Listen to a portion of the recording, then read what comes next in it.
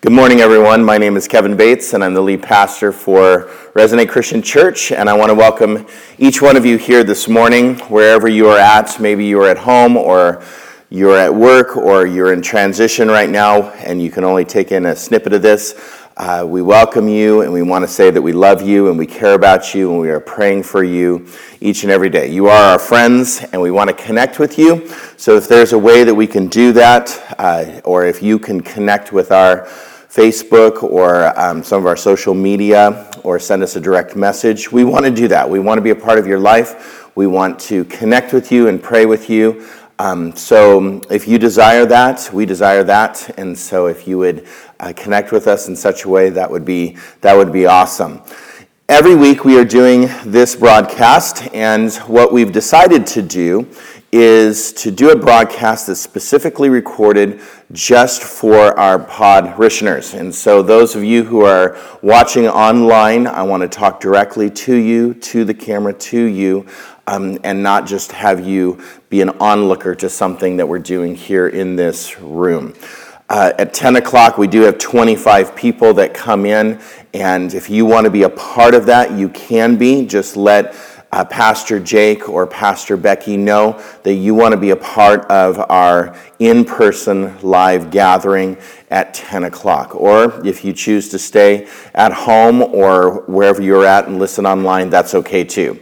At 9:30, we have our coffee time, and also at 9:30, we have our kids programming, both on Zoom. And if you want to connect with that, connect for the Kids Zone, connect with Bethany Flug. She can get you plugged into our kids programming, and also if you want to connect with our coffee time, Pastor Becky is the connection for that.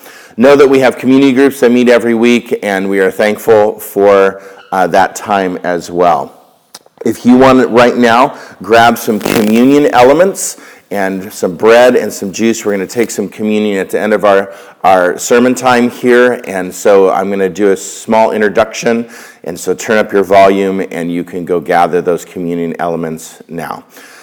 We are a community that loves like Jesus, and my prayer is the last several weeks and also weeks to come that we are growing in our love, that we would grow in the way that we love, how we love, and the people that we don't normally connect with, the people that are different, the people that are outside our circles, the people that we don't work with or not in our close circle of friends, just everyone in our life, the people that we come across, we connect with on a daily basis, that we would learn to love each person like Jesus and more like Jesus. And so our core values are daily devotion, prayer, freedom from strongholds, serving the community, sacrificial generosity, sharing and knowing our stories, and celebration.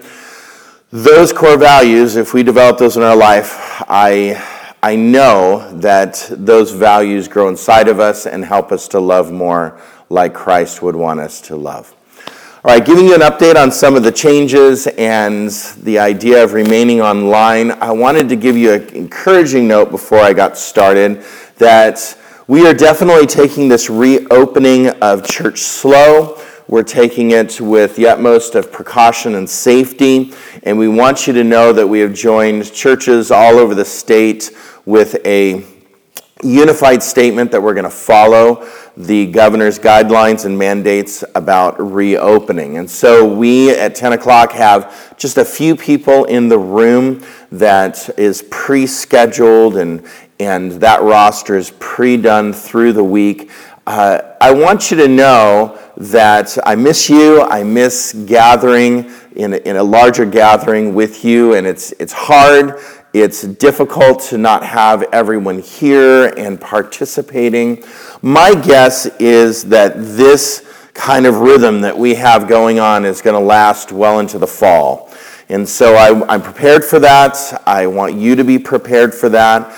And so we are growing our online content. Pastor Becky and Sharia have been doing a great job in creating content for our church, and I want to grow that over the summer into the fall, because I know that not everyone's going to feel comfortable being here, or not everyone's going to be able to be here, especially with summer coming and people just traveling all over. But I know that people are watching online. Our online broadcast has views all throughout the day and the week, and I'm excited for that. I'm thankful for that. Things like Vine and Sparrow, our event center, are starting to get previews again, tours. I am so thankful for Jessica and her work. She does an outstanding job in keeping us going with Vine and Sparrow. She just did a tour yesterday of someone, and so I'm thankful for that. I'm thankful for our community groups. They have all got online for this time, and then slowly we're doing in-person out on our patio, like dinners and events. And if you want to schedule one of those, you're more than welcome to get in contact, and we can help you get something scheduled out on our patio.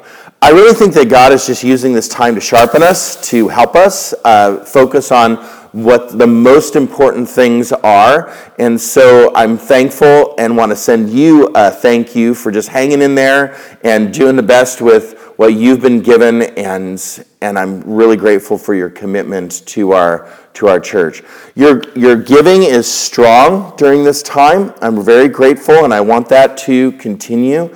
Your giving has been great, and I'm really thankful that you are continuing to give. And I want to give you that opportunity right now. If you want to give to our church, there is a web address that I'm going to have our team put up on the thread that you can click that link and you can go to our give page if you haven't given in a while, or you're not sure how to give during this time. This is the way to give. If you're looking at Facebook Live right now, or if you are doing the YouTube channel, on either one, there's going to be a link in the thread that you can click on and give online.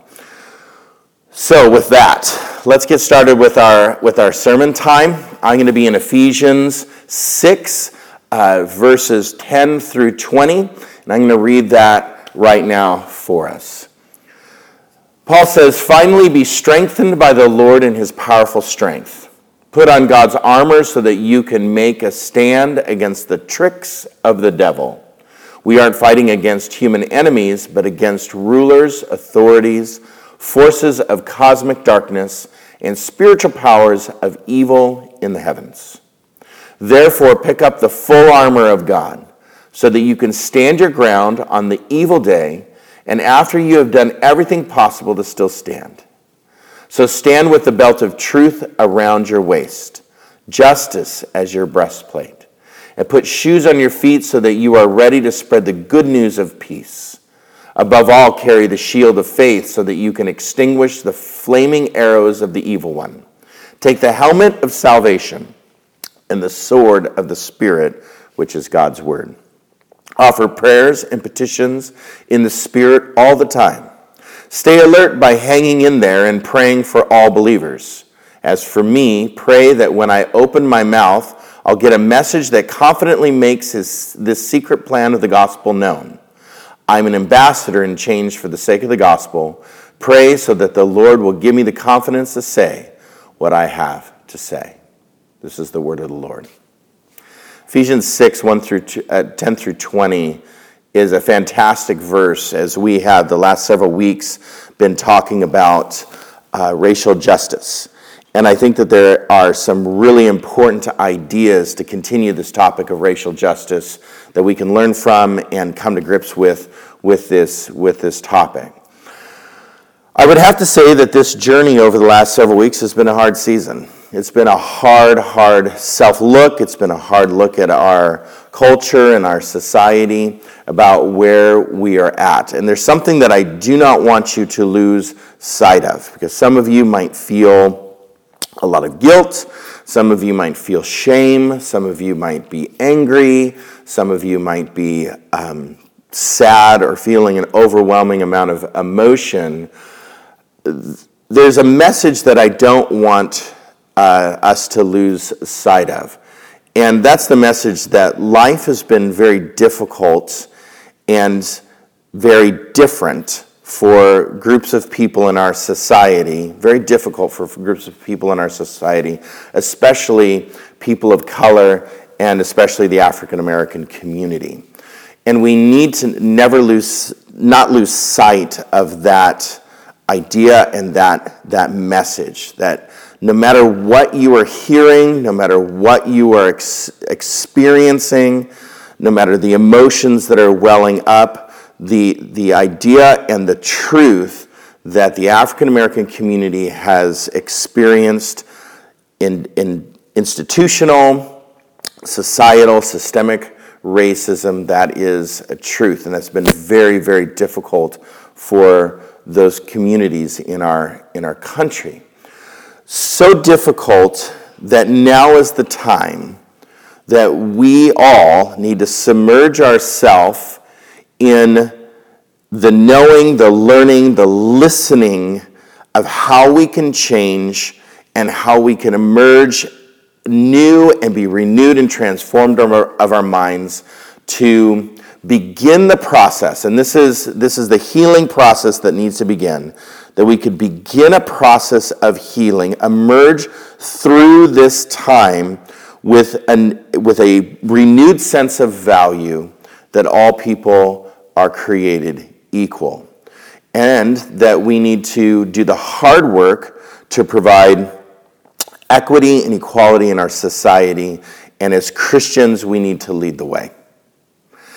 And this is why I've been focusing on this so much, because I do and truly believe that the message of the Bible communicates that we all are children of God. God wants us, He loves us, He cares about all His children. And if one group or one community of His children are being oppressed or lorded over or experiencing a systemic, like today, racism that's been going on for decades and decades, centuries in our country, we need to lead the way of equity and equality as Christians. That is what our calling is, to be the ambassadors of reconciliation, that we need to right what has been wrong. And so we know that this is not a new thing. Racial injustice is not a new thing. We know that from our history. And just like the sins of the generation after generation after generation can be passed forward generationally, that we are experiencing sins of our grandparents and great-grandparents and great-great-great-grandparents. We are experiencing those sins that have been passed down, and we are carrying those sins forward. Just like we have experienced that generational sin, we can also begin the process of injecting the goodness, equality of God, the values that God has given us as human beings. We can begin the process of expressing those in our society so that generation after generation can start experiencing the goodness of God versus the evil of humankind, the flesh of the humankind. And so we want, and I want, my children to experience a more equal and fair country. I want my children and grandchildren to experience a more fair and equal society, especially for the African American community. I think that is going to take a lot of hard work. I think that's going to be good hard work that we need to invest in our society and not put a blind eye to it, to not put blinders on, that we would remain focused, that the truth of systemic racism exists, and we need to begin the healing process of rectifying what is wrong. And so we need to see what is wrong and right what is wrong, and that is the righteousness of God. There are certain things in life that I look at and go, that is wrong. And then there's certain things that I look at in life and say, that is right. And now is the time when I'm saying, this is the right thing to do, and we need to do it.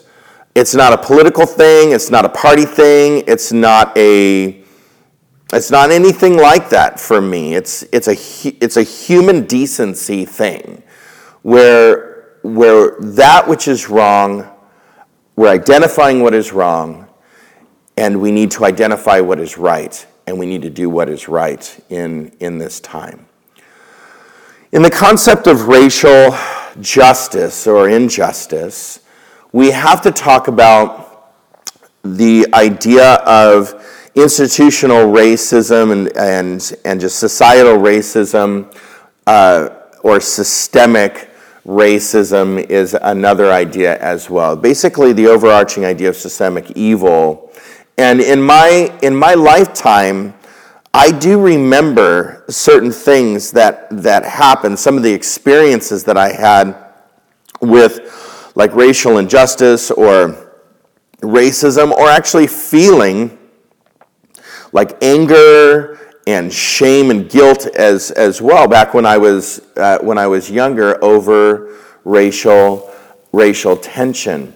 I remember in the early 1990s there was an incident with a person by the name of Rodney King, and this person was beaten by authorities, and basically the trial went awry and people were just let go, and no charges were brought against those that brutally beat him.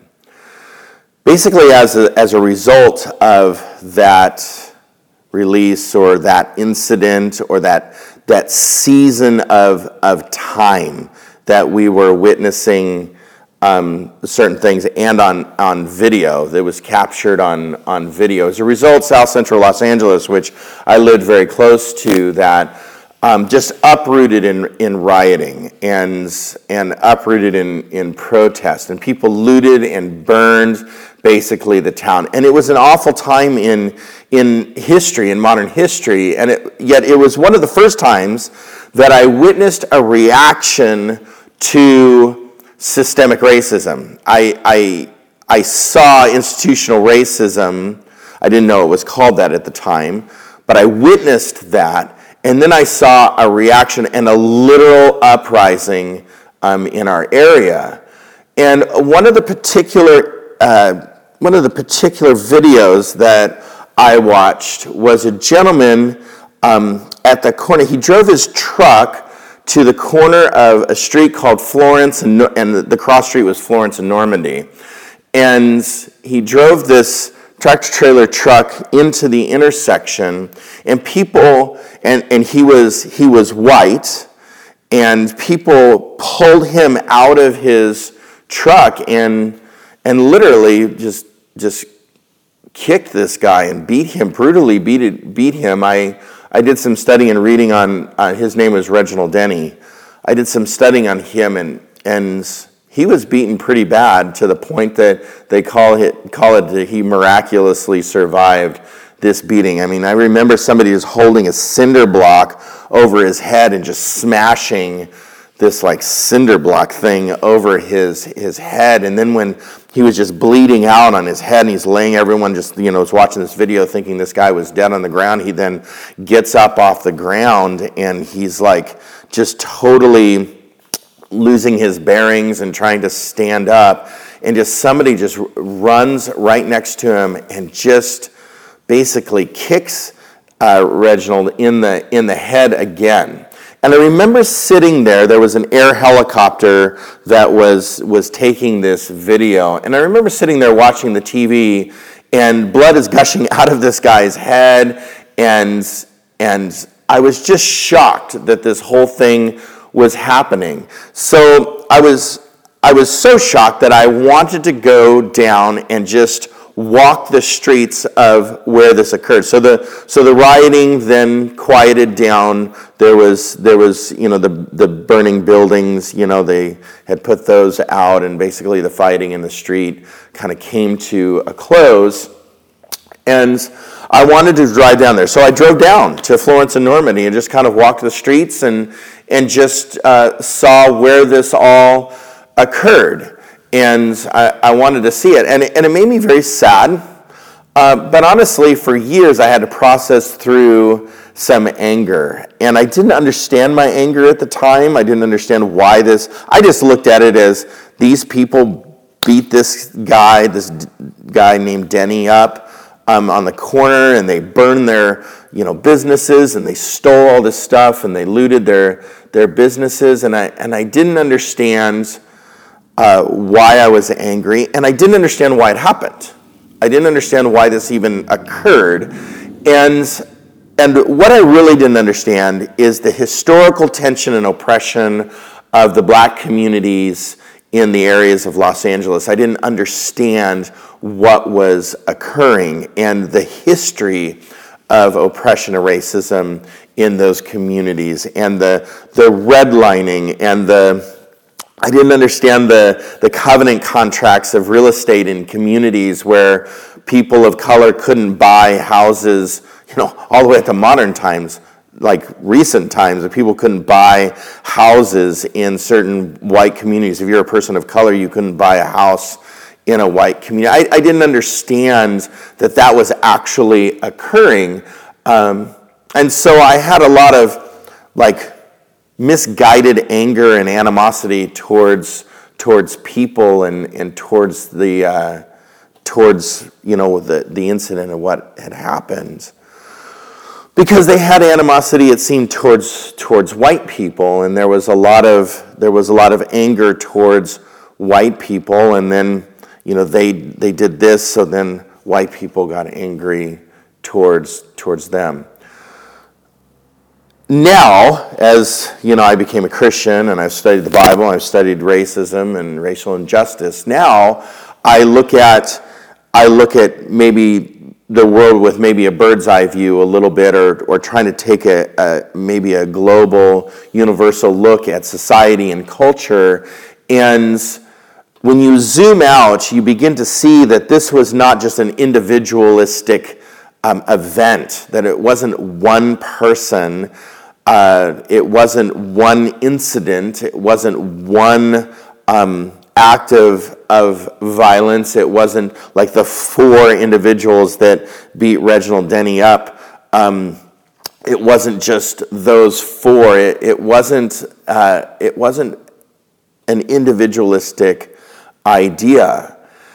And I would say that the current events that we're experiencing, the protests, the anger, the felt feelings, the emotions of what is occurring is not just one incident either. There's a long history, and there's a long history of problems and systemic problems and history of events that are continuing to lead up to these moments for a long time. In Western culture, we have an individualistic idea. We have individualistic ideals. We see life and tend to see life in individualism and individualistic ideology. It drives us to look at people as individuals. We look at ourselves as individuals. When we look at a person that makes mistakes, that's their problem. It's an individual's problem when they make mistakes or wrongdoing. We point the finger, that person did wrong, and so that person deserves consequences for whatever reason, for whatever fault. They should be held accountable for their choices, their actions, and their wrongdoing. And because we are so individualistic, we isolate the problem towards a person or a group of people, maybe a small group of people, and that's the whole story. That's the whole story. We are so individualistic in our behavior, and we live in such a small concentric circle in our life that when something goes awry, blame has to be put on an individual or a group of individuals that did it. You ask them why they did it, and you ask them to explain why they did it, you will get more of a community answer. You will get more of a universal answer. You won't get the answer of, I'm angry and I burned buildings and I beat somebody up, not because I was against that person, but there's a whole idea of system that becomes the problem. So you have to ask yourself these questions, and I think that there's some some looking into these questions that we need to do. Why is there a disproportionate number of black males in prison compared to others? Well, in an individualistic society, you would say because they chose to commit crimes and therefore they get prison time. And that would be the individualistic answer. Another question could be, why is there a disproportionate amount of absent dads in black families? And that's, a question based on statistics, just looking at the data. And your answer could be because they chose to not take responsibility for the family and they leave. And it's the individual's problem. So why are these disparities basically in ethnic groups? Well, I as an individual, right, I could say at that moment because different ethnic groups act differently. And that's an individualistic society. We put the blame on the person or the people group. And eventually, this individualistic perspective permeates our entire society, and the cultural norm is to see in these times we need to accuse this group or these people of not taking responsibility or of their crime. I do think, and I'm not advocating that we necessarily take away consequences for our actions, yet the blame or just the accusation many times fogs or grays or basically blinds us to the truths and realities in our culture. So we pull out in this individualistic society, we try to prove our statements of it's their problem. We try to prove with a few exceptions. If you just pull yourself up by your bootstraps and get to work, then you would be successful. Look at Colin Powell. Look at Barack Obama. We start saying, see, this person made it. This person's successful. They did the hard work. And so we take these exceptions and we show everyone can be successful in their careers regardless of the color of their skin. The problem is you can't build fairness on exception. You can't build equality on exception. And so if there's inequality, yes, you will have exceptions, but that does not negate the inequality. So free will basically becomes the answer to everything at that point, to all life's problems, especially to Christian people.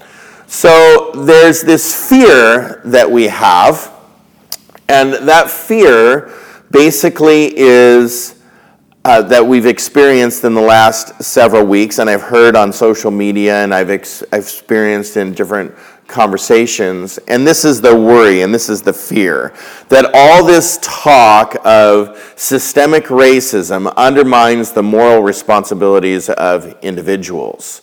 That just because you are experiencing racism doesn't give you, quote, the right to A, B, and C. So that's what I've heard from people, is all this worry about systemic racism undermines moral, individualistic responsibility. I would agree to this degree, is an overemphasis of history defining everything, right, is in and of itself racist and wrong, and basically is insulting. And so if you blame everything on history, that's like you're just a product, just saying you're just a product of your history, and just negating somebody's life experiences that way. That in and of itself is racist. But to exclude the systems of history and ignore history of what has occurred and what white people have built in our culture and what is driving systemic racism, to deny that or to exclude that, this is also racism. And so you can't just blame all of history and say you're a product of your history and negate somebody's personal now experience. That's racism. And to just like in and of itself, like say it doesn't exist, right, is racist as well. And you can only, with the latter of denying that there's systems in place that have harmed people and put people at risk and put people in very vulnerable situations, and people have died and people have not succeeded and are oppressed in our society, the systemic racism. To deny that, the only conclusion that you can come to is a racist conclusion. So if you're not looking at history and the factors of history that led to the systems that we live in today, the only choice that you have is individualism, or a group of people are acting the way they are, and this is xenophobia. This is classic xenophobia and racism against our black friends. And so this is what you're hearing on your news channels, cycles, and this is what you're reading on social media, and this is what you hear.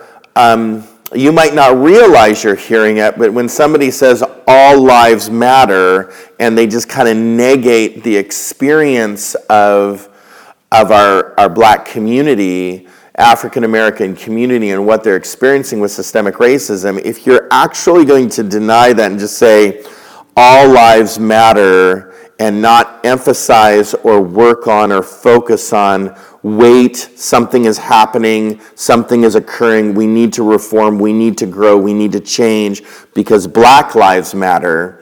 If you're just going to say all lives matter, that is denying history. That is denying the fact that there are systems in place built by white people that black people are trying to work within and are not experiencing the success.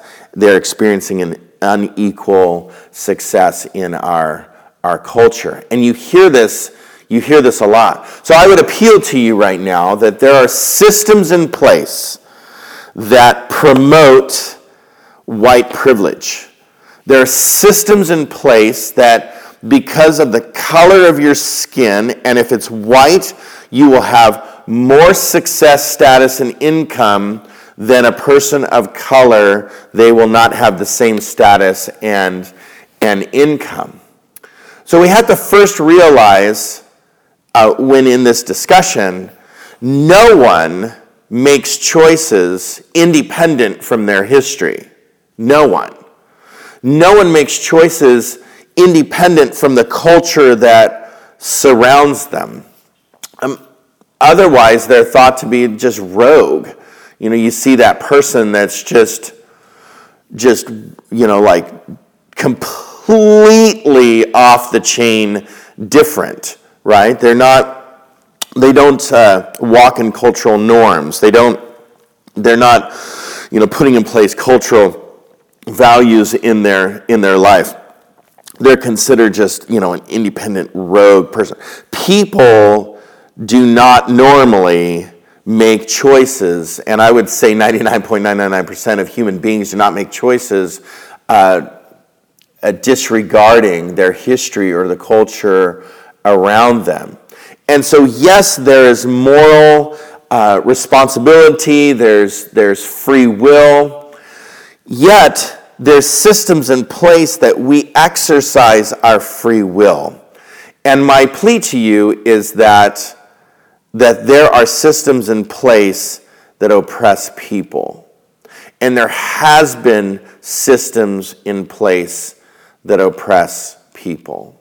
We are still experiencing the covenant, the racist covenant clauses in property. We are still experiencing racist covenant statements in property where property could not be sold to people of race because it would reduce the property levels of values of the people that are around.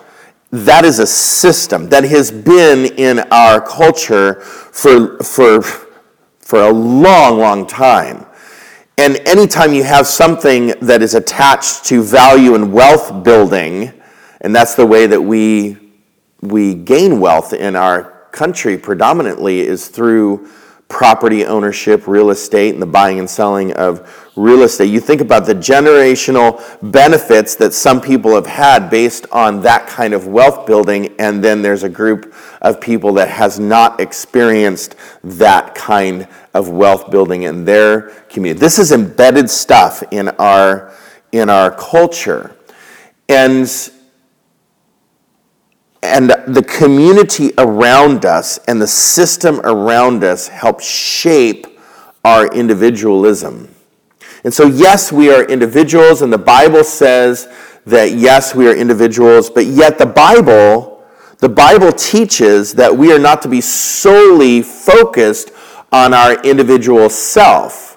Just like we're not supposed to be solely focused on the system and just focused on that. We're to focus on our person as well, but we're also not to be focused on just the person. There's a bigger picture to what we are talking about. So the Bible emphasizes this idea of principalities and powers.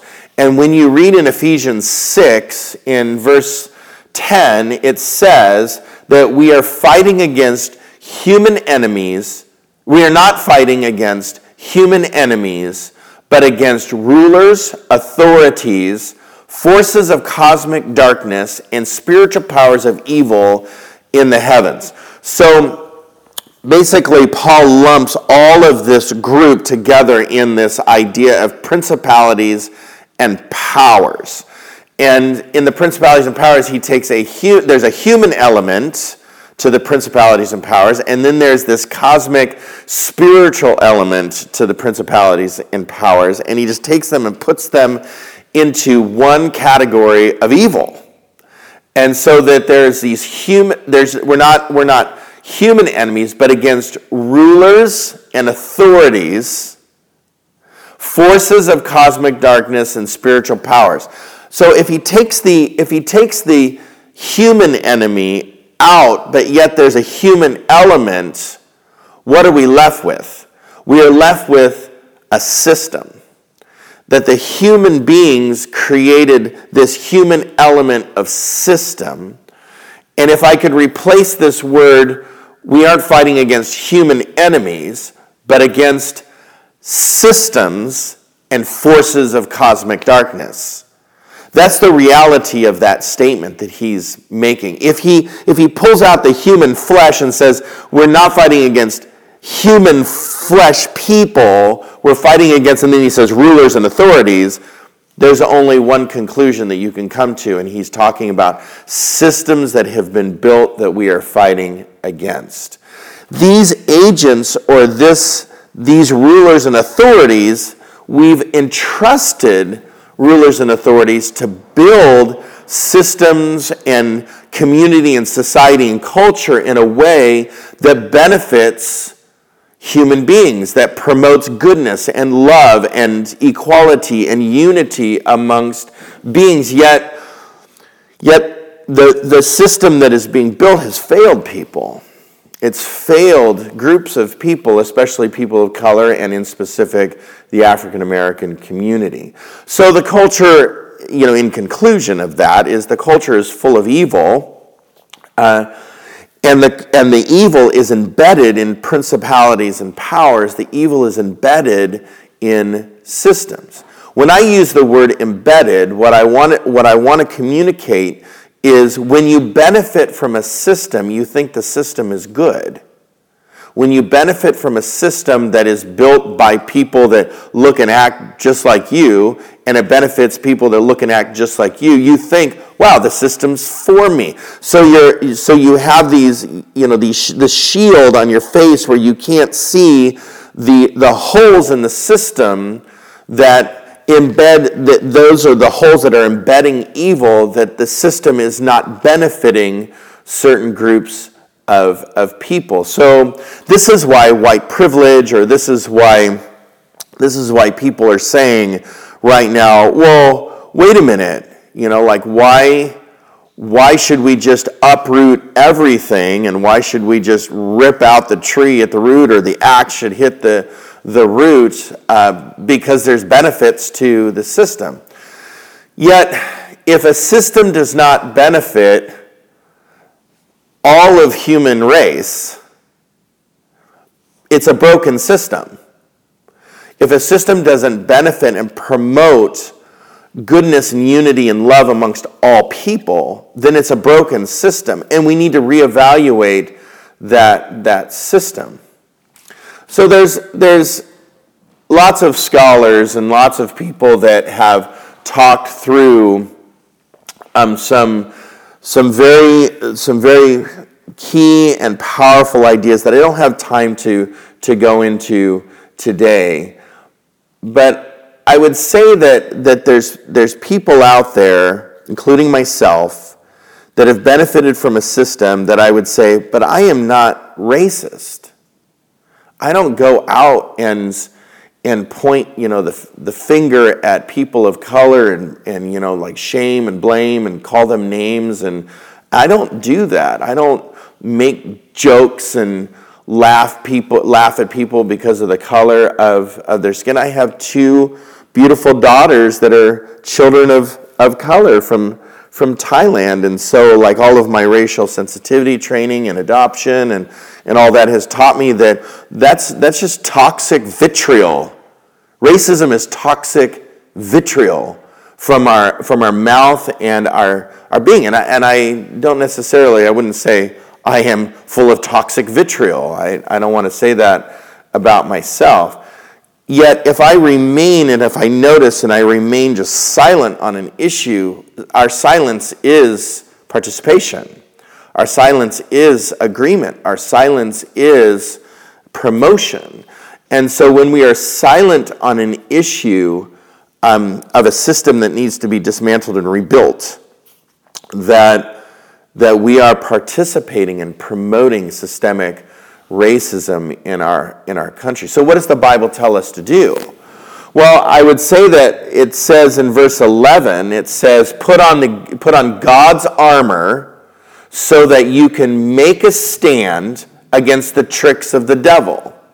So it says that we need to make a stand, or can I say system, right? Where the evil is embedded in the system.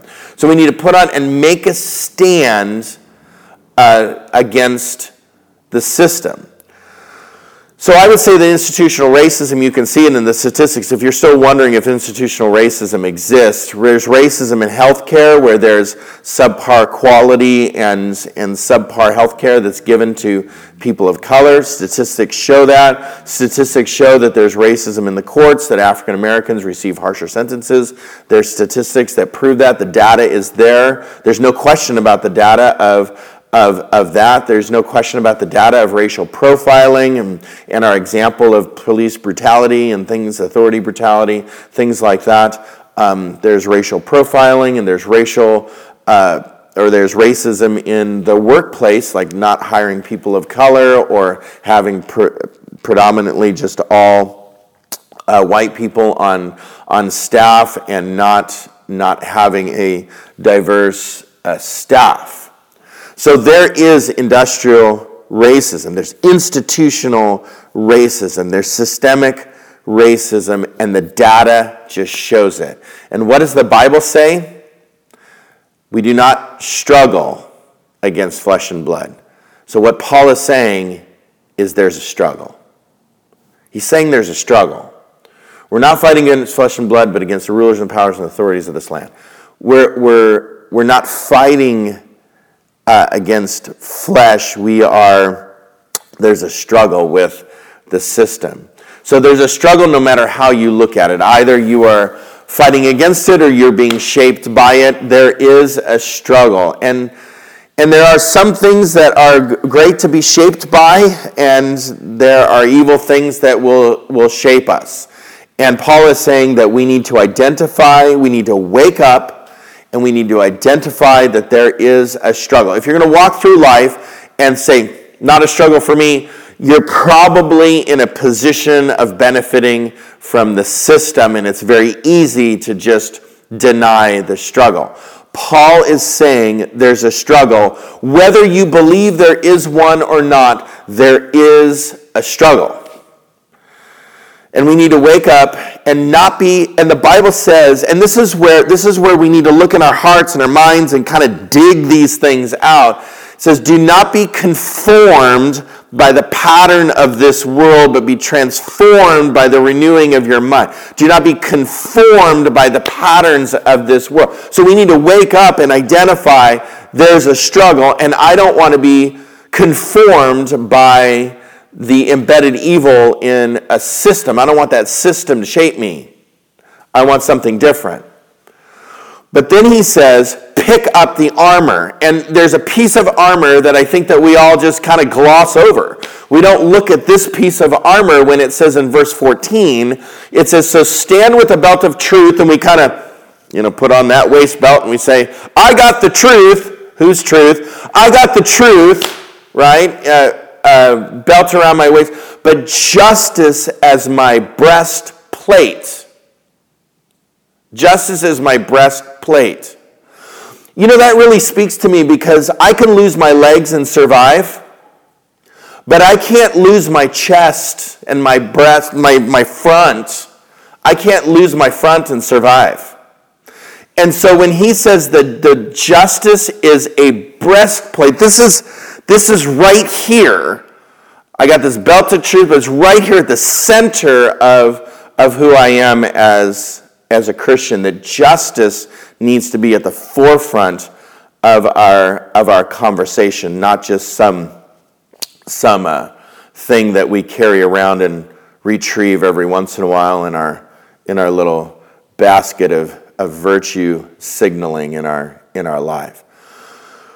Number 3, there was a lot there in that statement that I just said. So number 3 is he says we need to stay alert and pay attention. You look at this verse, if I can just switch screens here just really quick. And he says, offer prayers and petitions in the Spirit all the time. And he says, stay alert by hanging in there. He says, stay alert. I love that translation. By hanging in there.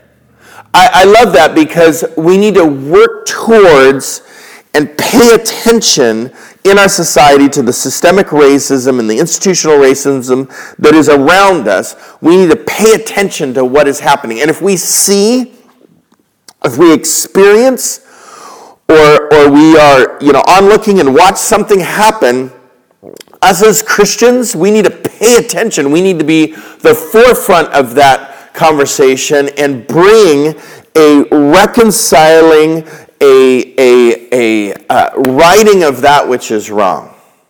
And that is our calling. That is what we are to do as people, to be those ambassadors of reconciliation in the ideas of racial justice. And so with that, let's take communion. Communion was offered to all people. And he says, do this in remembrance of me. When I think about Jesus and his time, there was a lot of racial injustice at his time. And the verses that we read and the verses that we read from Paul later on, when they're talking about systems, they were speaking the same message, that there's evil embedded in the system. And so the words of Jesus, when he says, this is my body given to you, do this in remembrance of me. This is my blood given to you, do this in remembrance of me. When something is given to you, we need to do something with it. It's like a Christmas gift that you never open. Thanks for the Christmas gift. I'm going to leave it wrapped in the corner of my house and never open it. That's insanity. You would never do that, right? And so the gift that has been given, we need to open that up in our lives, in our hearts and in our minds, and experience the love of Christ so that we can learn better to love others and to identify and work towards a value that Jesus promoted, and God in his creation said that we are all created equal in the eyes of God. So let's take communion with that thought.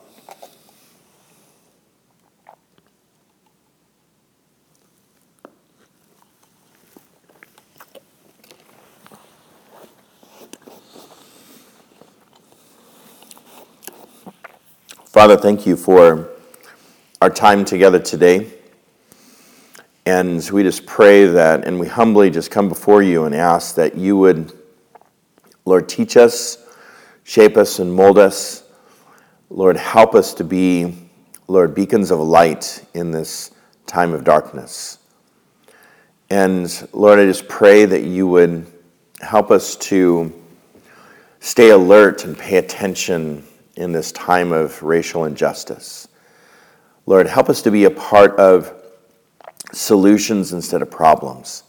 Help us to not just be answer people and truth mongers. Lord, I just pray that we would speak justice and that we would work towards fairness and ultimately show love to people. So Lord, we love you. We thank you. In Jesus' name, amen.